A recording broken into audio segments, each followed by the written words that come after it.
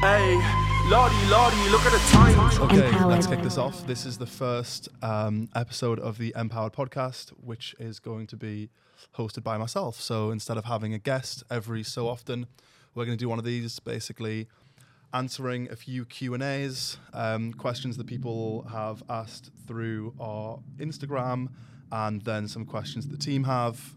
So if people do have questions, you can leave them below, or when we do a Instagram post asking for questions, then please feel free to jump on there. So yeah, we're just going to kick it off. If you never see another one of these after this, it's because it went terribly.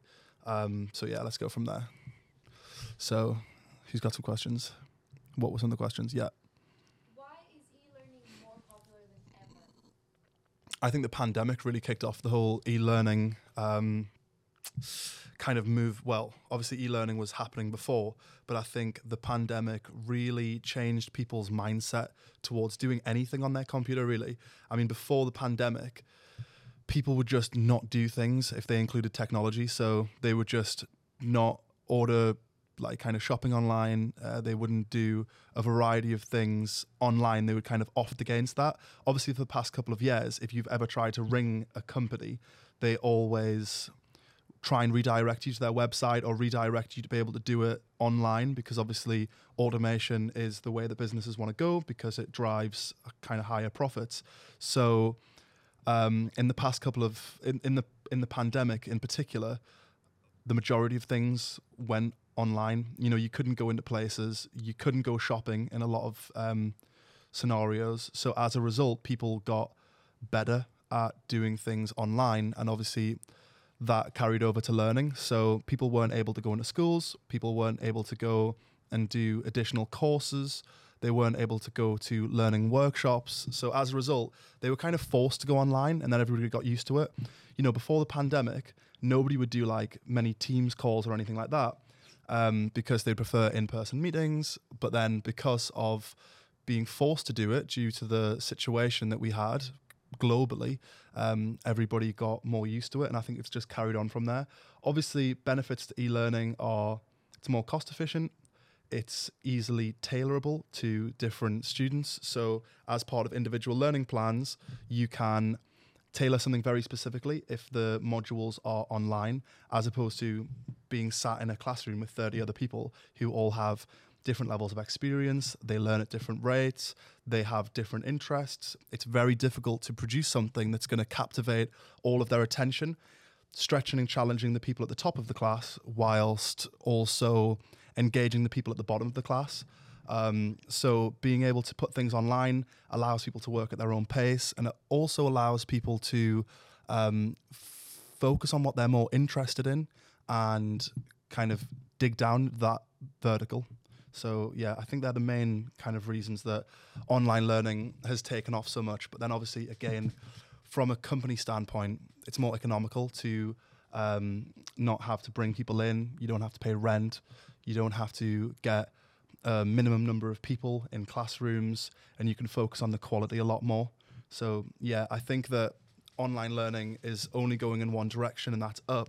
And I think that people are getting more accustomed and adjusted to learning online as well, so they're actually getting the same, if not more, out of online learning as they would from in-person classroom learning. But I'm not biased, so. Okay. Here's a question from the people. The people are asking questions. Come on then.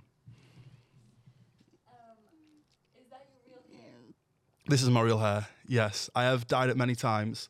So if you've seen me on different platforms, it's probably been in multiple different fashions. But this is my real hair, not a wig. Is that the suggestion that this could be a wig? Yeah, it's not a wig. Keeping it natural. Okay. Here's another one. What are the biggest mistakes people make in education? The biggest mistakes people make in education, probably focusing on the wrong things. I think when people want to get into an industry, or when they want to learn something new because they want to go in that direction, they'll often kind of focus on just getting the qualification done, as opposed to reverse engineering from the job that they actually want to be doing. So say, for example, you want to be a personal trainer, okay? Nobody wants to do a personal training qualification. People want to be a personal trainer. So look at the actual job, look at the end point, and reverse engineer from there and focus on the things that are going to bring you the most success in that. I think too many people get kind of bogged down in the passing the qualification element or getting through it or getting by it, whereas really you should be focusing on the things that you think you can that can be a strength of yours. Focus on those things and start, as you mean to go on, like mimic the things that you're going to be doing in real life in that education, in that environment. You know, it should be a test environment. You should see your learning and your education as a chance to get things wrong, try new things, work on different areas, explore what the actual job could be. Because, you know, most people are learning something because it's going to benefit them financially if they're going to get into that sort of industry or if they're going to do something like that. So, you know, keep that in mind, keep that present, and then you can always kind of refer back to it. So many people lose motivation because they lose sight of the target, especially if you're going to do a 4-year degree. You know, 18 months into that, 2 years into that, it can, you know, you're 2 years away from starting and you're 2 years away from finishing. You're kind of in this no man's land where you feel like you've been doing it forever, but you feel like the end isn't in sight. And that's where you need to recruit those thoughts of the end goal and keeping that top of mind. Like, why am I doing this? What am I trying to get out of this? Going through the motions. And I think that's why you get so many people who, you know, those people who come across as people are like, oh, well, they're really book smart, but then they didn't have any common sense or they couldn't apply it to the real world, is because they were focused too much on the actual logistics of the education and getting through that and not on focusing on the end goal.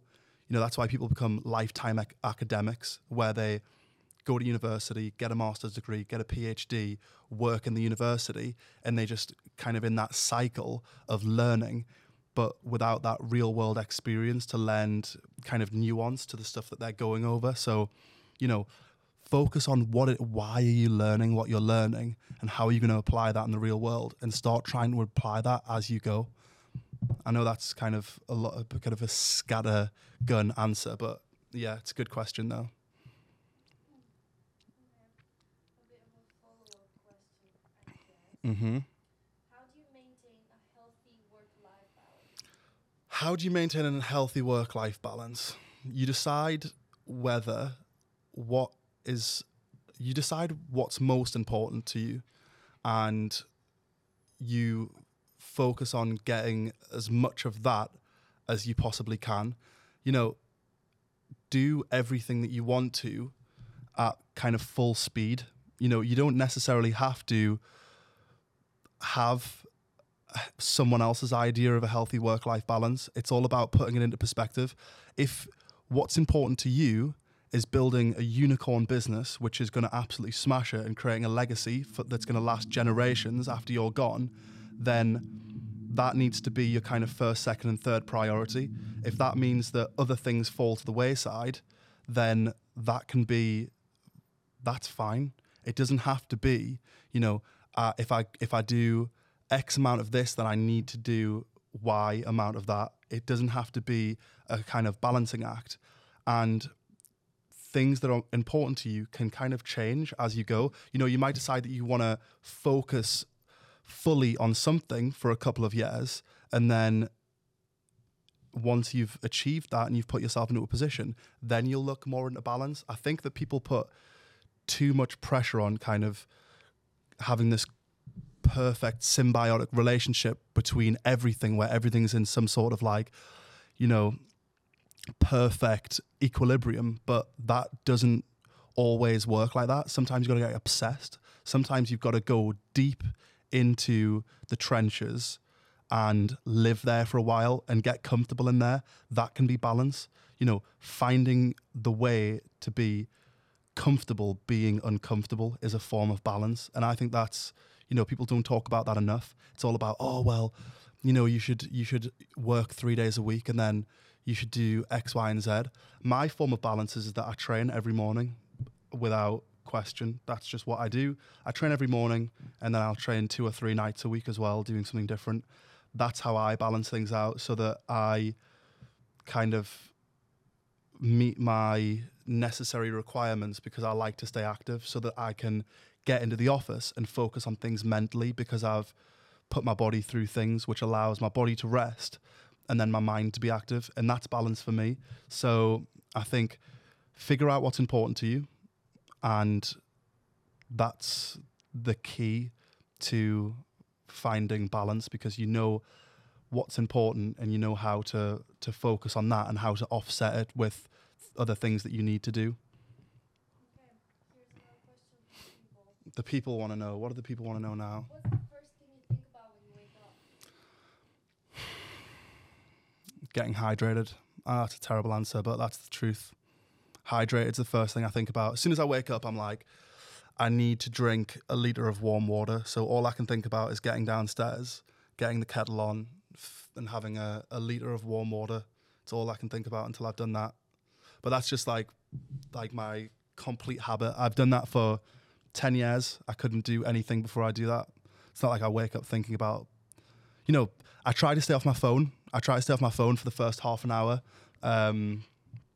just because I don't want to play roulette with myself first thing in the morning, opening my phone.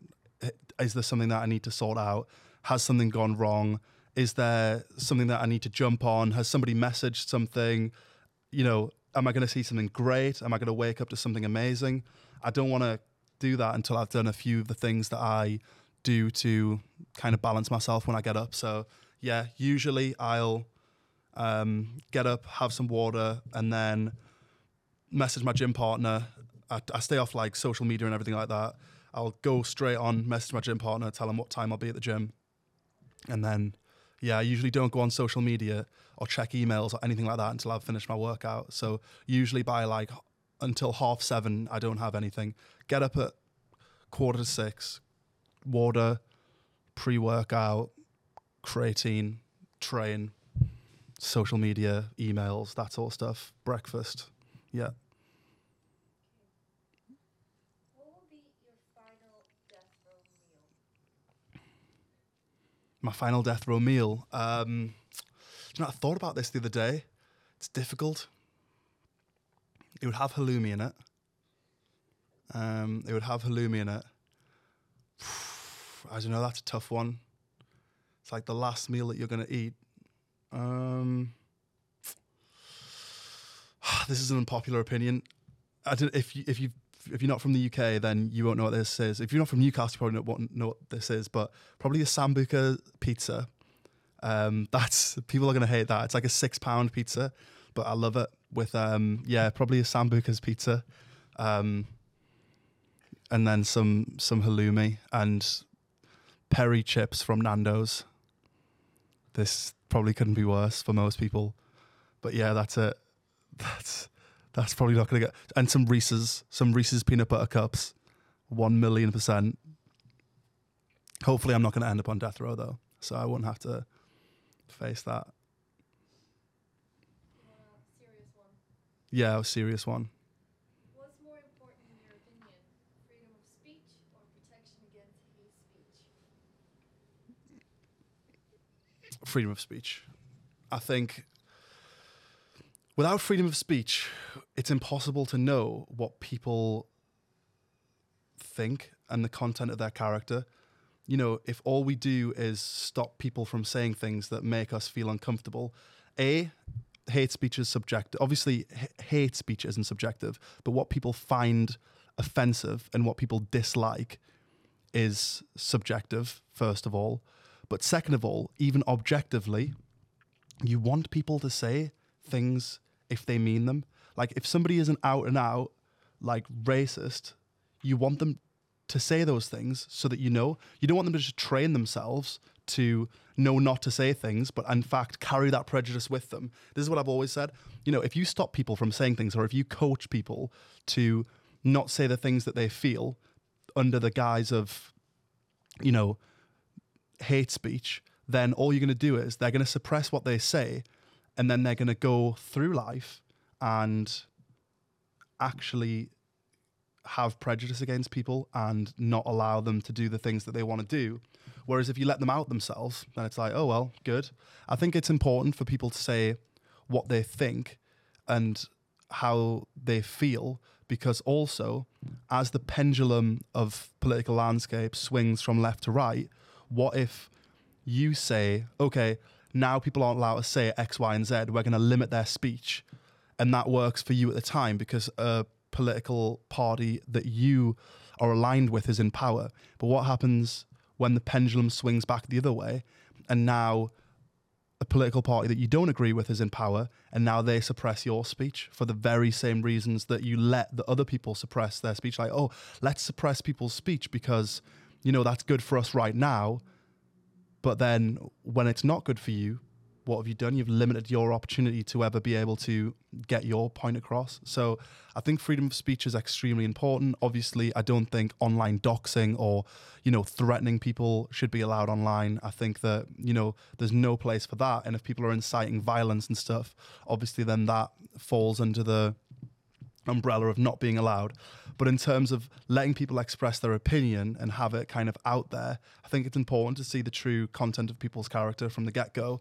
But I also feel like it's important for people to be able to express themselves because, you know, as we advance as a society, things that were considered immoral or unpopular opinion 20 years ago are a lot of the things that people are kind of okay with now. And if you'd limited people's speech and limited people's ability to talk about those things then they would have never have come to fruition. We wouldn't be able to advance as a society. It's the thing that's, communication is the thing that separates us from the rest of the animal kingdom. Without communication, we would just be like any other mammal. It's our ability to communicate with each other in the manner that we can, which has allowed us to become a more advanced species than anybody else. So anything that limits our ability to further that is counterintuitive and wrong. So yeah, freedom of speech. But yeah, it's not freedom of consequence though. So you can say what you want, but there is always consequences. Like you can look at Kanye West. He's saying what he wants, but there's consequences. But he should be allowed to say what he wants, and then we should be allowed to inflict those consequences, because that's how the natural order of things. We just suppress what people say, then they can actually think those things and probably say them, but just in particular circles and behind closed doors. And that's when you drive ideologies underground, and then that has a more negative, like kind of a more negative consequence moving forward. So freedom of speech, not freedom of consequences.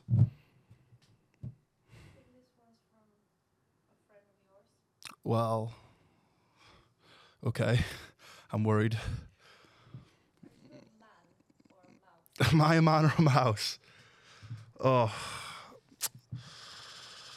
it's a great question.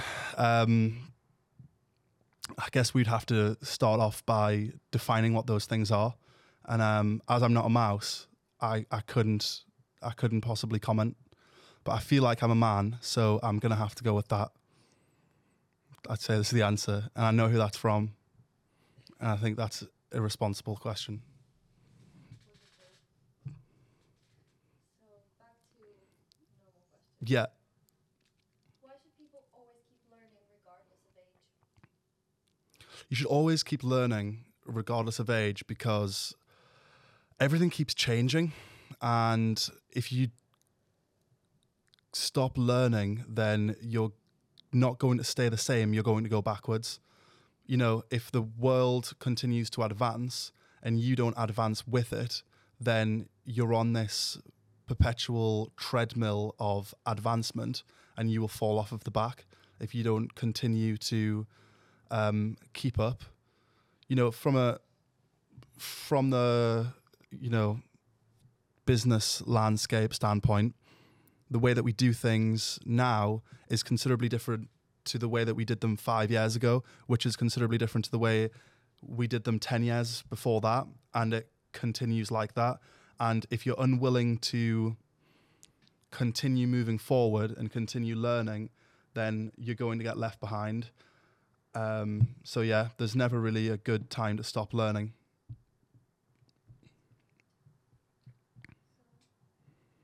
What else do we have?